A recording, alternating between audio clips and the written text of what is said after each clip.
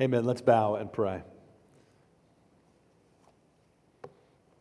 Father in heaven, we ask that you would humble us to receive your word. Lord, we pray that we would receive your word with humility. Lord, that we would look to you and to what you've done for us in Christ as we consider the truth of your word here this morning. We pray that we'd receive your word joyfully. Lord, what an opportunity to sit and listen to your holy word that you've preserved for us, that we have copies of in our own language that we can understand. And Lord, we pray by the power of your Holy Spirit that you'd work in us as we listen, Lord, to receive the truth with joy. And Lord, I pray you'd help me to preach faithfully and clearly, that your Son Jesus would be exalted, Lord, that we would grow in trusting him. In Jesus' name we pray. Amen. Well, how do you handle adversity in life? If we're honest, we probably don't handle it as well as we'd like to. We may not have grown as much in handling it in a way as what we would desire. Maybe far too often we find ourselves in adversity growing anxious, maybe getting frustrated, which is a form of anger. Perhaps we get discouraged and sad at the adversity that we're presently facing. Well, why is that? What's behind all of those experiences and feelings and emotions? You know, whatever adversity we face, we may think that something or someone is in the way of experiencing what we want to experience, of getting what we desire, of living the good life that we so desire to live. And sometimes that adversity may feel like a speed bump, something that kind of slows us down a little bit, but other times it may feel like a roadblock, like we've come to a complete halt and aren't moving forward. Well, for those who've put their faith in Jesus, it's not that we're promised that we won't have adversity. It's not that we're promised that things are just simply going to start going our way if we'll just have more faith. What we're promised, rather, is that God is with us always through the presence of Christ with us, and therefore we can have a different perspective on adversity. We can view adversity differently through the lens that God is good and that God is in control, which is what we've been looking at our entire time in the book of Genesis. That what we mean when we say God's sovereign is that he's good and that he is absolutely in control. When we have that lens, we can understand that all things come not by chance, but by his fatherly hand. Prosperity comes from God. Adversity comes from God. He's over everything sovereignly. And we view life through that lens, a lens of faith. Our perspective changes. One of my friends put it like this, that adversity is pavement, not a roadblock. Adversity is often the path, the very pavement that God gives us to walk towards his provision, to grow closer to him. Well, that's what we've been seeing in the life of Joseph. In the book of Genesis today, we have our final sermon in the book of Genesis, 4 semesters.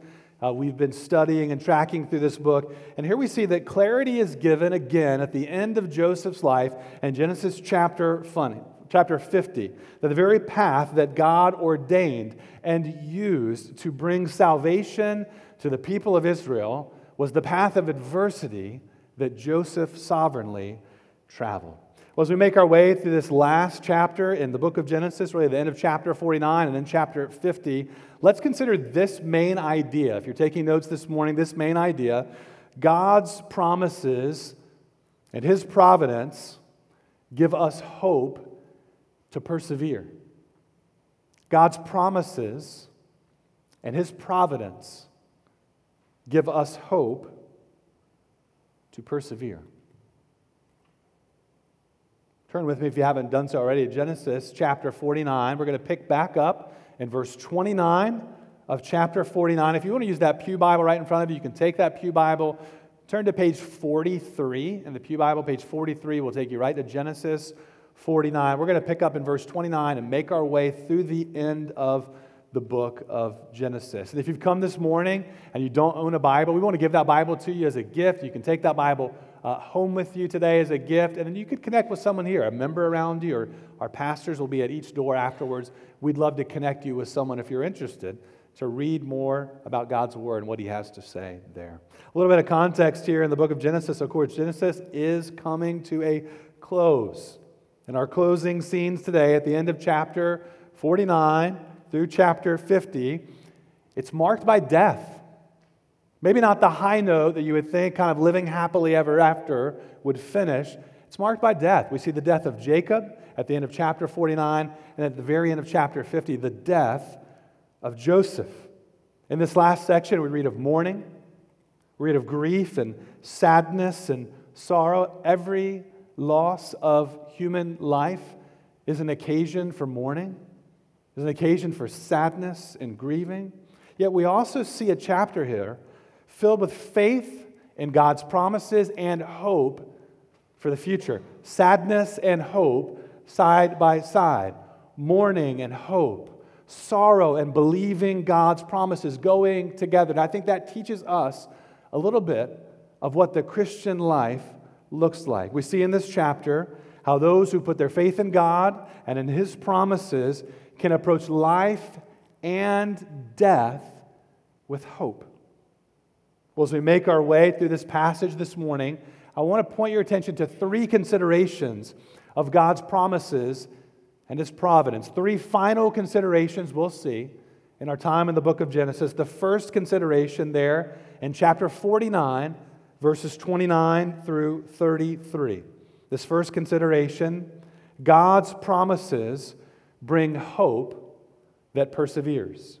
God's promises bring hope that perseveres. Jacob has one final command for his sons. It's that they bury him in the promised land. Though he had been in Egypt for 17 years, God bringing the family of Israel out of the land of Canaan to Egypt to be reunited with Joseph. He'd been there 17 years with Joseph, yet he still understood Egypt was not his home. We see in verses 29 through 30 that he wants to be buried back in the land of Canaan at this cave at Machpelah. That was a cave and a piece of land there that his grandfather Abraham had purchased. If you remember way back in Genesis chapter 23, Abraham purchased that piece of land in the promised land. He owned it. They carried on with the family. So Abraham and Sarah, they were buried there. Isaac and Rebekah, they were buried there. Jacob had buried his wife Leah there in that cave. So that cave, that field it was contained in, they're a small piece of the promised land in Canaan, a possession of the family. Now God had made covenant promises to Abraham in the land of Canaan that his descendants would come to possess all of that land. That promise continued on to Isaac, and it continued on to Jacob. Now this cave and this field in the promised land, they were a type of first fruits of the promise. The rest of the harvest was sure to come. Here's a down payment, a deposit, so to speak, on the rest of the land, and God would surely fulfill His promise. Now consider what's on Jacob's mind as he's dying. That land. Egypt's not his home. Now, why would he care about where he's going to be buried? I mean, after all, he's going to die. He's going to go be with the Lord. His faith was in God. Why would he care about where his physical body was going to be buried? Why is he so concerned that they would leave Egypt and go back to Canaan and bury him in this cave? This isn't merely a family tradition where he's like, well, this is what our family does. We're all buried here. This is where I need to be buried. I mean, this was going to be a difficult trip. And who knew if Pharaoh would even permit them to leave Egypt and go and do that? What we see here is Jacob's faith. He believes God and His promises. God promised that land. He believes it will come to his descendants. He will not personally see that, but he believes that God will show His faithfulness eventually to his family. One scholar that I read this week referred to this tomb in this cave as a monument to the faith of Abraham and his children in God's sure word of promise. With that final command given to the sons of Israel, we read in verse 33, when Jacob finished commanding his sons, he drew up his feet into the bed, and he breathed his last and was gathered to his people. Even though Jacob knew that he would not live to personally receive that promised land, he died believing God's promise. He died in faith. He died in hope, in anticipation that God would one day deliver what he had already promised. In other words, Jacob's faith remained until the end. That's how it is for every single believer. If you've put your faith in Jesus Christ, if by God's grace you've been brought to repent of your sin against God and put your faith in Jesus Christ, you've been saved. You've been made alive in Christ, filled with His Spirit. And the promise that you have is that your faith, it will endure to the end. You too will die believing God's promise. That doesn't mean that your life will be free from failure or fear. Doesn't mean that we will not have flaws. As we've studied the life of Jacob and really all the patriarchs, we've seen their failures. Genesis is really honest. Moses, the narrator of Genesis, giving us a clear picture. They were fearful. They failed. There were flaws. Faith is not about the strength of the individual. Faith, rather, is about the strength of the object the individual clings to. The faith of the Christian is to Jesus Christ. There is no one stronger than Him. No one died the death that He died. His death was no ordinary death.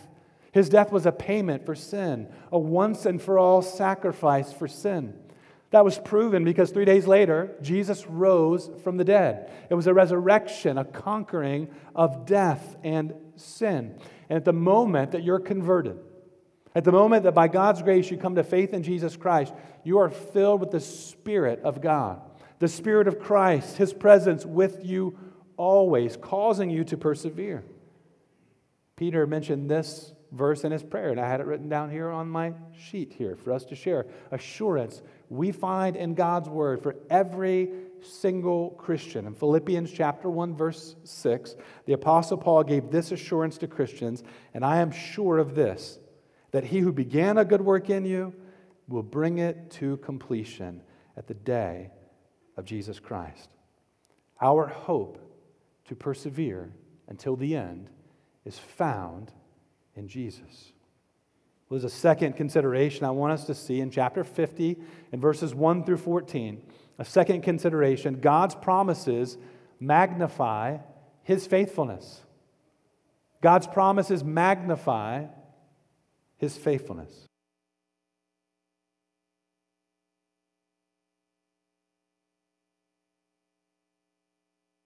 Now, in the first few verses of chapter 50, we see Joseph mourning the loss of his beloved father. Yet even in this moment of sadness, we see God's kindness. If you remember back in chapter 46, back in verse 4, God had promised Jacob, I myself will go down with you to Egypt, and I will also bring you up again, and Joseph's hand shall close your eyes.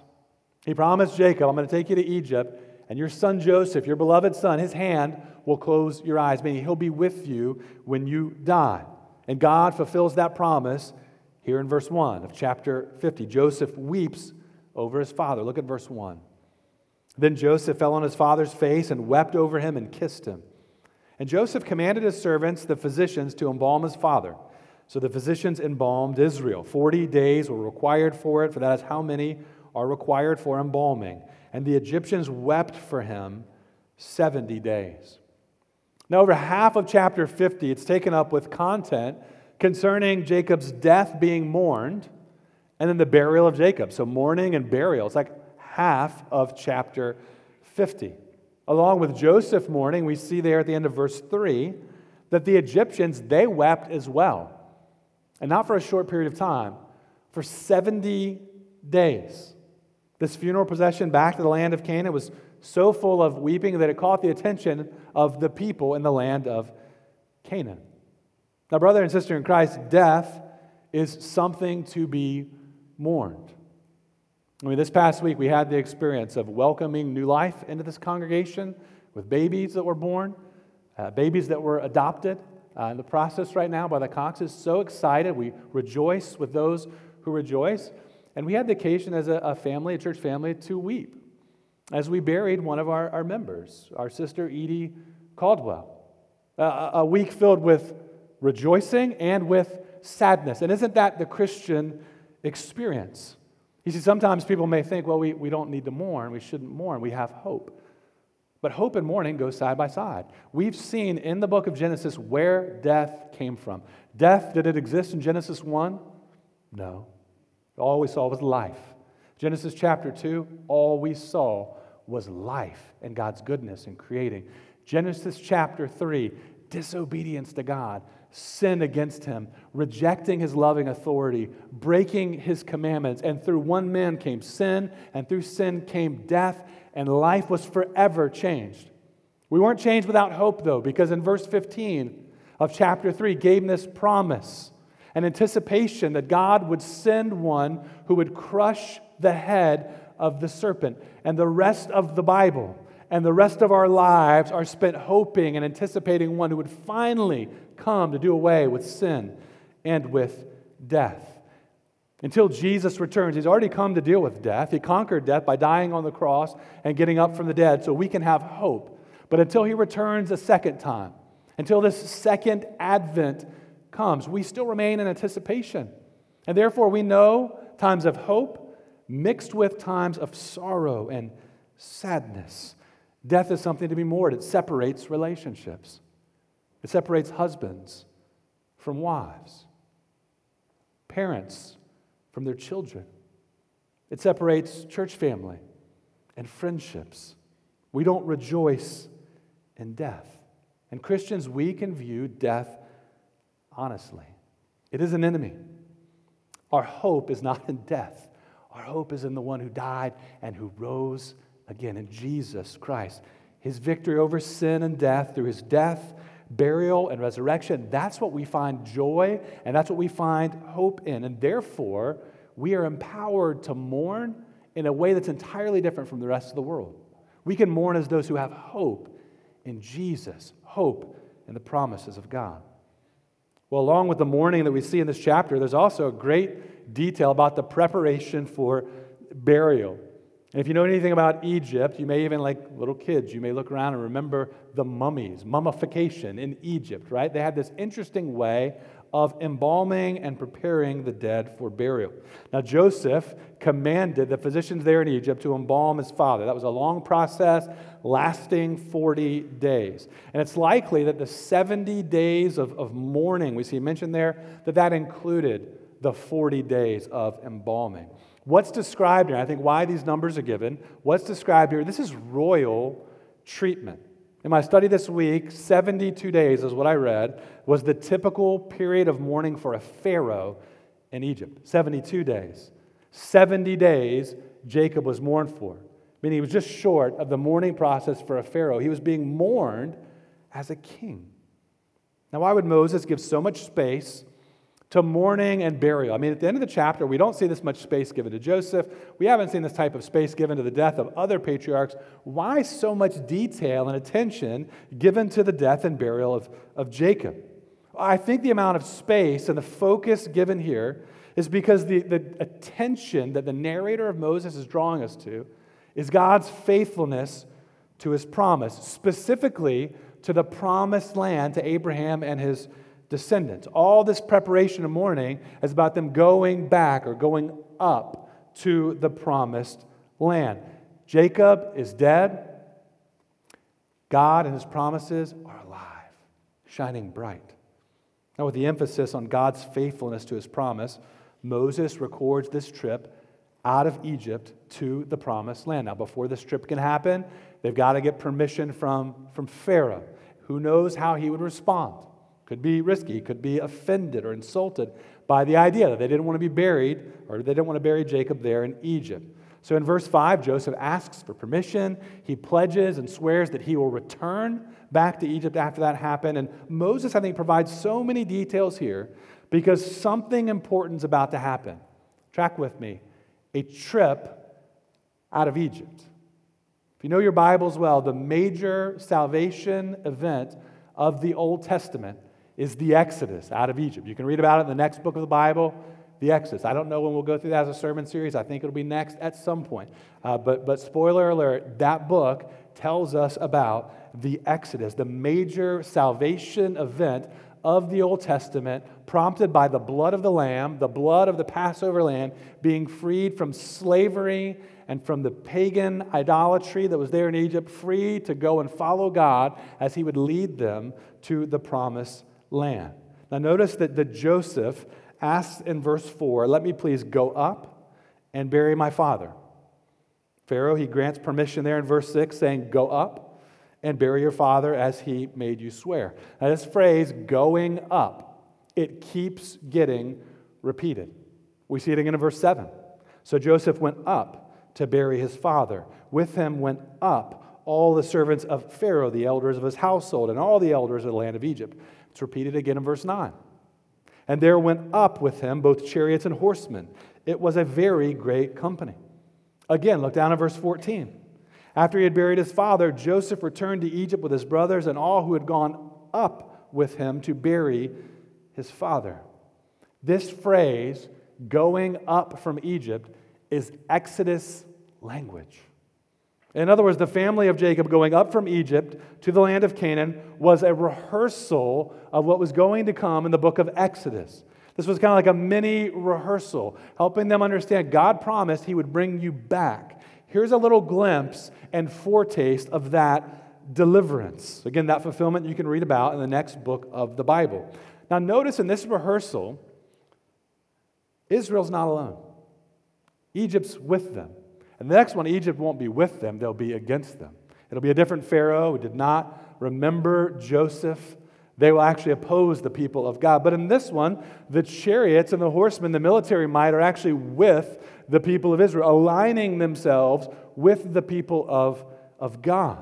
The significance, I think, of this is that the Egyptians joining in with Israel in the Exodus is a picture of the nations marching with Israel to Zion. In the later books of the prophets in the Old Testament, the prophets saw a day when the nations would come to the promised land, streaming from east and west to the promised land in Jerusalem. Jesus actually references this in the Gospel of Matthew, that when he returns, it'll be like nations streaming there to Zion. All of this is anticipation of God's plan and work and redemption.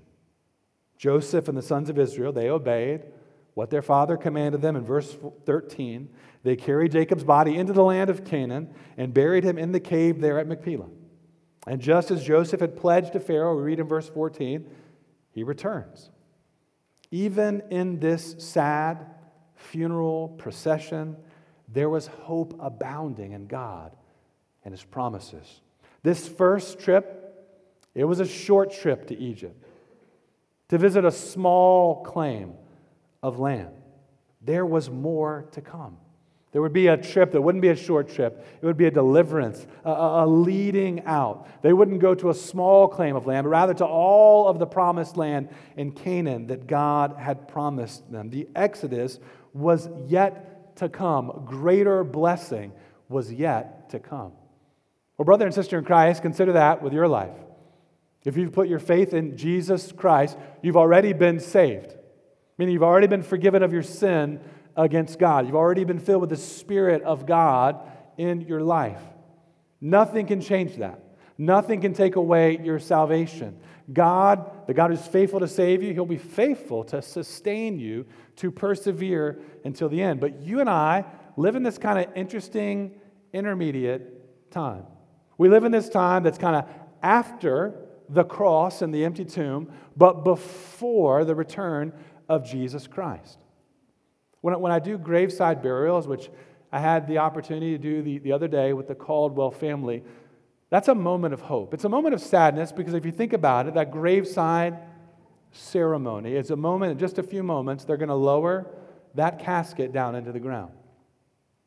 And I want it to be clear, abundantly clear to the family that when we bury a Christian, and burial, by the way, is something that is a practice of Christians. That when we do that, we're not discarding that body.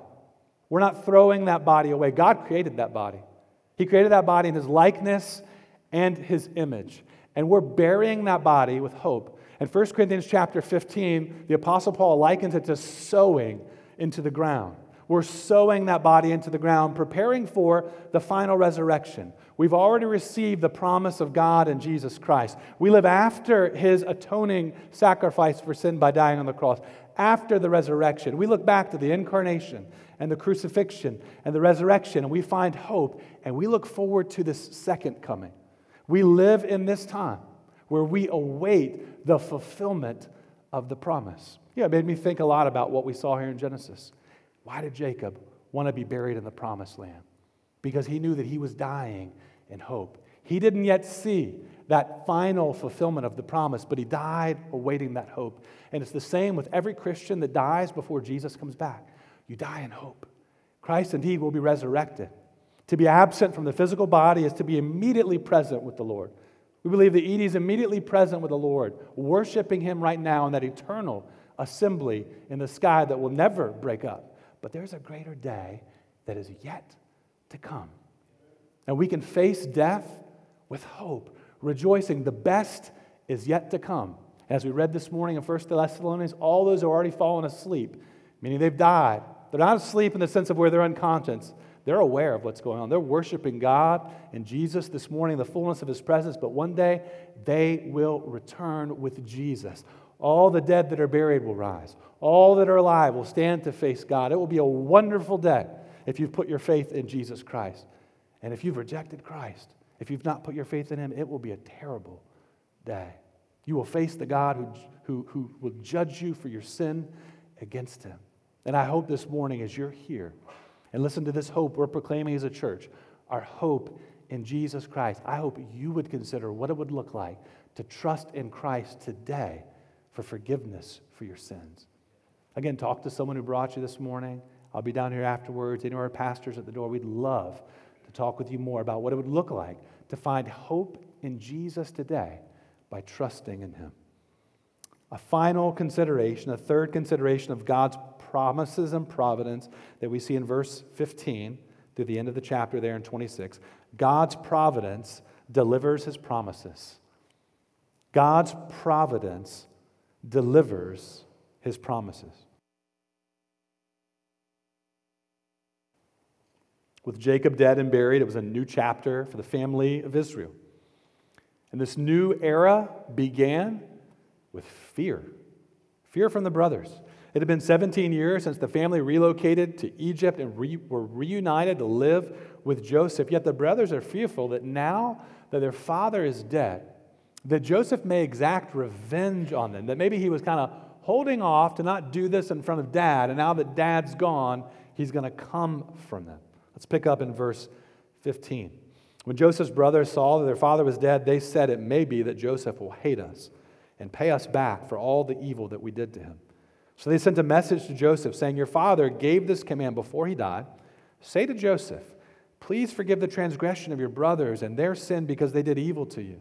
And now, please forgive the transgression of the servants of the God of your father.'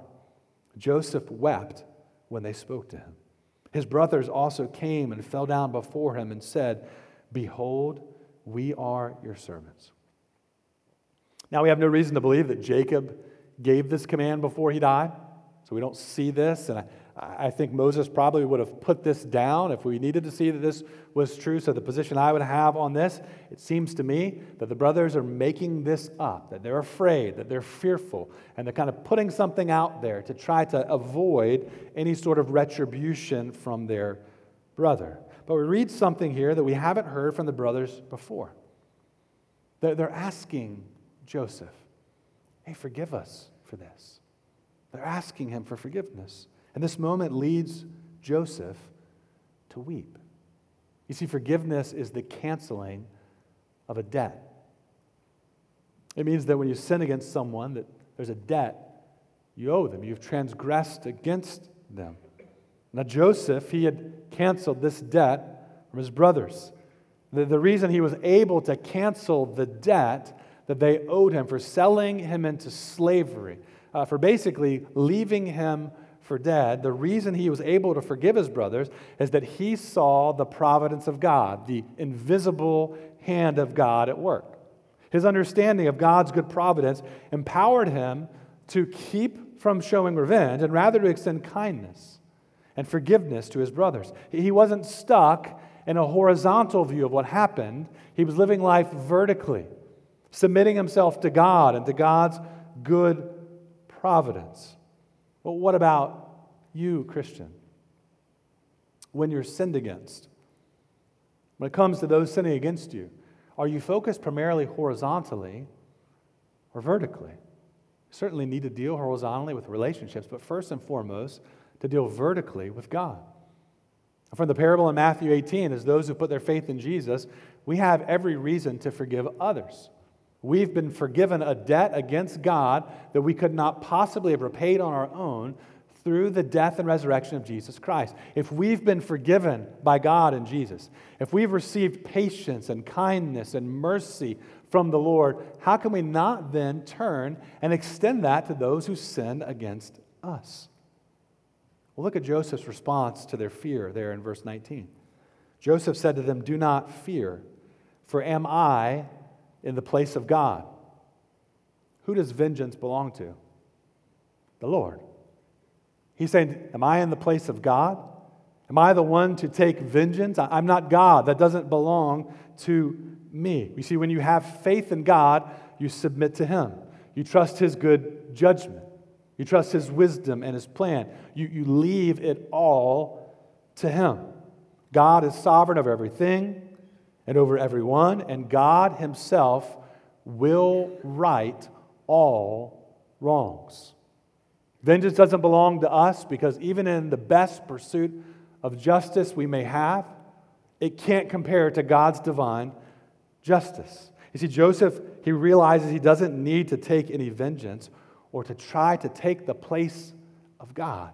He can submit to God and forgive. And verse 20 explains why Joseph can forgive. Again, he sees God's hand in all of his life.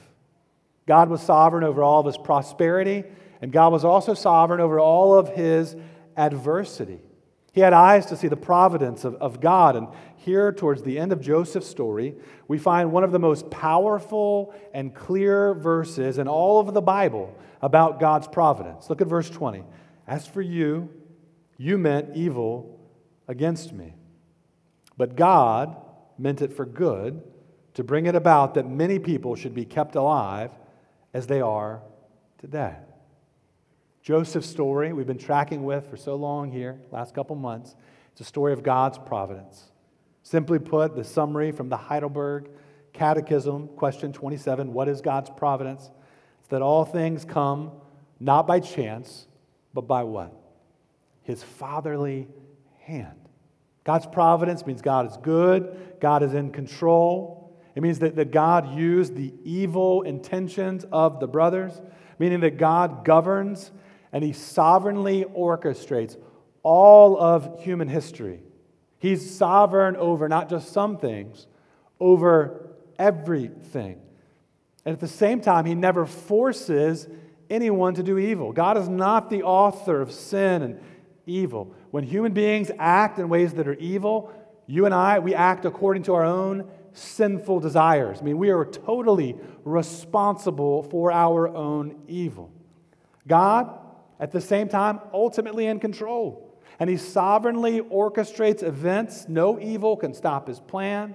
No sinful human beings can prevent or hinder His plan from being fulfilled. Here, He sovereignly orchestrates events concerning the brothers' evil to keep Israel alive. You see, God saved His chosen people from Israel, His chosen people in Israel from starving to death through the means of Joseph being sold into slavery by his brothers. That was evil. It was wrong. Enslaved in Egypt. But God was not absent in any of those moments. What the brothers meant for evil, God was present, at work, reigning, ruling, absolutely in control, and working for good. You see, Joseph viewed the evil his brothers had done to him through the lens of God's providence. He believed that God's invisible hand was powerful and could not be stopped, and therefore He could respond to their evil, not only with forgiveness, but also with affection. Look at verse 21. He said, "So do not fear, I will provide for you and your little ones." Thus He comforted them and spoke kindly to them. empowered to forgive, empowered to show kindness. Everything that may have seemed like a setback in Joseph's life was actually God using that as pavement to move forward his plans and his promises. And for those who've trusted in Jesus Christ, we can live our lives just like Joseph. What's true for Joseph is also true for you. Genesis 50:20 is often called the Romans 8:28 of the Old Testament. Romans 8:28 might be one of those verses that we are far too familiar with, in the sense, what I mean by that is that we lose sight of the power of that promise, maybe because it's printed on so many coffee mugs, or we've heard it for so long if you've been in churches. But brother and sister in Christ, don't grow so familiar with certain parts of God's Word, with certain aspects of the gospel, like Christmas, the death of Jesus Christ, the resurrection. Don't grow so familiar that you're not affected and led to greater faith in Jesus, what we hear. In the New Testament, the Apostle Paul speaks to every Christian and says, any setback it may seem like you're experiencing is actually being used by God for your good. If you love Him, all things are working for your good. Romans 8:28. And we know that for those who love God, all things work together for good, for those who are called according to His purpose. Looking to God and His providence, it changed everything in Joseph's life. It changed everything about his perspective of suffering. And Christian, as we look to God and His providence, it's an encouragement for us to move forward, to endure in faith and hope. Brother and sister in the Lord, do you have eyes to see the providence of God? Do you wait and watch? Understanding the providence of God doesn't mean you can make sense of everything. Doesn't mean we can say, oh, now I know why this was such a hard time in my life. Okay, I can know exactly what God was thinking. We may think we know what God was doing. We probably, if we have anything figured out, it's probably just such a small sliver. Our faith is not in our cognitive ability to try to understand what God was doing. Our faith's in God. God, you're good. You're wise. You're in control. I believe your promises. All things work for my good. You've shown this ultimately through your Son, Jesus Christ, that you're only going to do good to your people, and therefore I can trust you. I can look back on the past and not be bitter, and not be resentful, and not live in ways that are angry or anxious. And I can look to the future, and I can trust you and seek grace to trust you more. Well, the Heidelberg Catechism, question 28, follows what we just looked at. What is the providence of God? All things come not by chance, but by His fatherly hand. And you've heard this before. Question 28, why should we study this? Why should we study this? I heard from a pastor recently, and he was encouraging pastors. He said, don't wait to teach your congregation or your church members about suffering until you're in the hospital room with them, until you're in the room preparing for the funeral. Don't wait until that day to start equipping them to understand God's goodness in suffering. Don't wait to teach them about God's providence. He said, you'll talk, but it'll kind of be like those Charlie Brown films. They may hear, wah, wah, wah, wah. It's just going to hit them differently.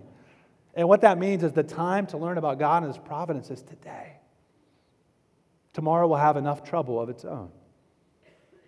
Until Christ returns, there will be sin and suffering and sorrow and death. But we're not without hope. The time to learn about the story of Joseph, it's today. Why should we study this? The Heidelberg Catechism says that we may be patient in adversity, thankful in prosperity, and for what is future, have good confidence in our faithful God and Father, that no creature shall separate us from His love, since all creatures are so in His hand, that without His will, they cannot so much as move.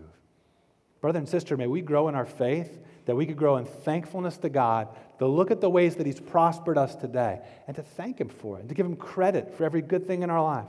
And for everything that we struggle with and suffer, may we ask Him for patience to endure it in ways that believe Him and have hope. In these last few verses, we see that Joseph remained in Egypt. He lived a blessed life. A lot of times what we think in Charlotte it means to live a blessed life is to have a big house and a nice car. That's not what they thought about in the Old Testament. To live a blessed life was to have a large family and a long life. He lived a long life. He had a large family. To see your grandchildren or your great-grandchildren, that was viewed back then as a favored life, and maybe we need to start viewing it more in that way today. In verses 22 to 23, Joseph lived 110 years, and he saw his third generation. And his final words, just as it was with his father Jacob, he can't get his mind off this promised land. Verse 24, and Joseph said to his brothers, I am about to die, but God will visit you and bring you up out of this land to the land that he swore to Abraham, to Isaac, and to Jacob. Then Joseph made the sons of Israel swear, saying, God will surely visit you, and you shall carry up my bones from there. Like his father, he believed God and his promises. Egypt was not his home. He wanted his bones taken back to the promised land. So like his father Jacob, he had his sons swear that they would do that. But unlike his father Jacob, his remains would stay in Egypt for quite some time, until God visited them. That word visited, it's referring to the Exodus. Until God himself came and led them out of Egypt, he would remain there. His remains would be there with him. And when all of God's people would leave Egypt, he would leave with them. See, his wishes for his remains to be a part of the moment when God delivered his people from Egypt. It was a moment of faith and hope. Joseph prepared the way for them out of Egypt. A few weeks ago we looked at Jacob's Hebrews 11 moment, that hall of faith moment in the life of Jacob. Well, here's Joseph's hall of faith moment. Hebrews chapter 11, verse 22, speaks of Joseph's life of faith, and it points to this moment in verse 25 here in Genesis 50. Let me read Hebrews 11, 22. By faith, Joseph, at the end of his life, made mention of the exodus of the Israelites and gave directions concerning his bones. This language of surely visit, he's making mention of the exodus of the Israelites. His faith is in God and his promises. It's evident in this moment. He's saying, God will surely visit you, meaning he will surely lead you out of Egypt and into the promised land. Joseph died believing that promise. Therefore, he died with hope. And with that ray of hope, the book of Genesis, it ends with death. Verse 26, so Joseph died. Being 110 years old, they embalmed him, and he was put in a coffin in Egypt. Genesis 1, the book begins with creation, with life. Genesis 50, it ends with death. But Genesis, praise God, is not the end of the story. It's only the beginning. It's the first book of the Bible. It's only the beginning of what God is doing. A friend sent me this week. It said this. He was quoting another pastor. It said, Genesis ends with Joseph's death. Deuteronomy, further in the Old Testament, it ends with Moses' death. Joshua, if you go into Joshua, it ends with Joshua's death. But fast forward to the New Testament. The Gospels, do they end with death? No. Matthew, Mark, Luke, John, they don't end with death. They end with resurrection. They end with the resurrection of Jesus Christ. And that changes everything. It changes everything about how you can view life. It changes everything about how you view prosperity, how we endure through adversity. You see, the life of Joseph and the death of Joseph points us to Jesus. Again, many scholars point to the story of Joseph as foreshadowing the coming of Jesus. This theme of a leader of Israel suffering and bringing salvation is most clearly seen, not in Joseph, but in the one he pointed to, in Jesus, the one in whom there is life, death, and resurrection. As we look at Joseph's story, he went from humiliation to exaltation, that theme repeated throughout the pages of the Bible, ultimately being displayed in Jesus Christ, who humbled himself, who left the riches of heaven, who came down to earth to live the life that you and I couldn't live. He perfectly obeyed God in all that he did, and he died the death that you and I deserve, conquering death on that third day when he rose from the dead. Hope is found in him. Forgiveness is found in him. Life is found in him. And if you put your faith in him, you'll be saved, forgiven of your sins, brought near to the God you've sinned against, filled with the presence of Christ that will cause you to endure until the end. And the promise that you have, if you put your faith in Jesus, God is with us, God is for us, Christ is with us until the end of the age. Christian, just as the people of God in the Old Testament should not have given up hope as they faced death, we need to hold and cling to that hope. We live after the death and resurrection of Jesus, but before his return and his second coming. As surely as Jesus came and God visited the first time through Jesus Christ coming down to earth in the incarnation to Bethlehem, he will surely visit a second time. He came the first time as a lamb. He will return as a lion. And for those who put their faith in Jesus Christ, that is the day of hope that we look forward to. Until Jesus returns, by God's grace, we must look to his promises. Until Jesus returns, by God's grace, let's ask him for help to look to his providence and trust that that's how he delivers his promises to us. And like Jacob and Joseph, we can face death, and if we do before his final deliverance, we can die believing the promises of God with a hope and expectation of life forevermore with God. I can't think of a better song to close our time out in the book of Genesis. It's been a long study. I can't think of a better song to sing, the one we've sung so many Sundays, closing our time singing, "Whate'er my God ordains is right." Whate'er my God ordains is right, here shall my stand be taken. Though sorrow, need, or death be mine, yet I am not forsaken. My Father's care is round me there. He holds me that I shall not fall, and so to him I leave it all. Brother and sister, let's draw near to the Lord and ask him for grace to trust him more. Let's bow and pray.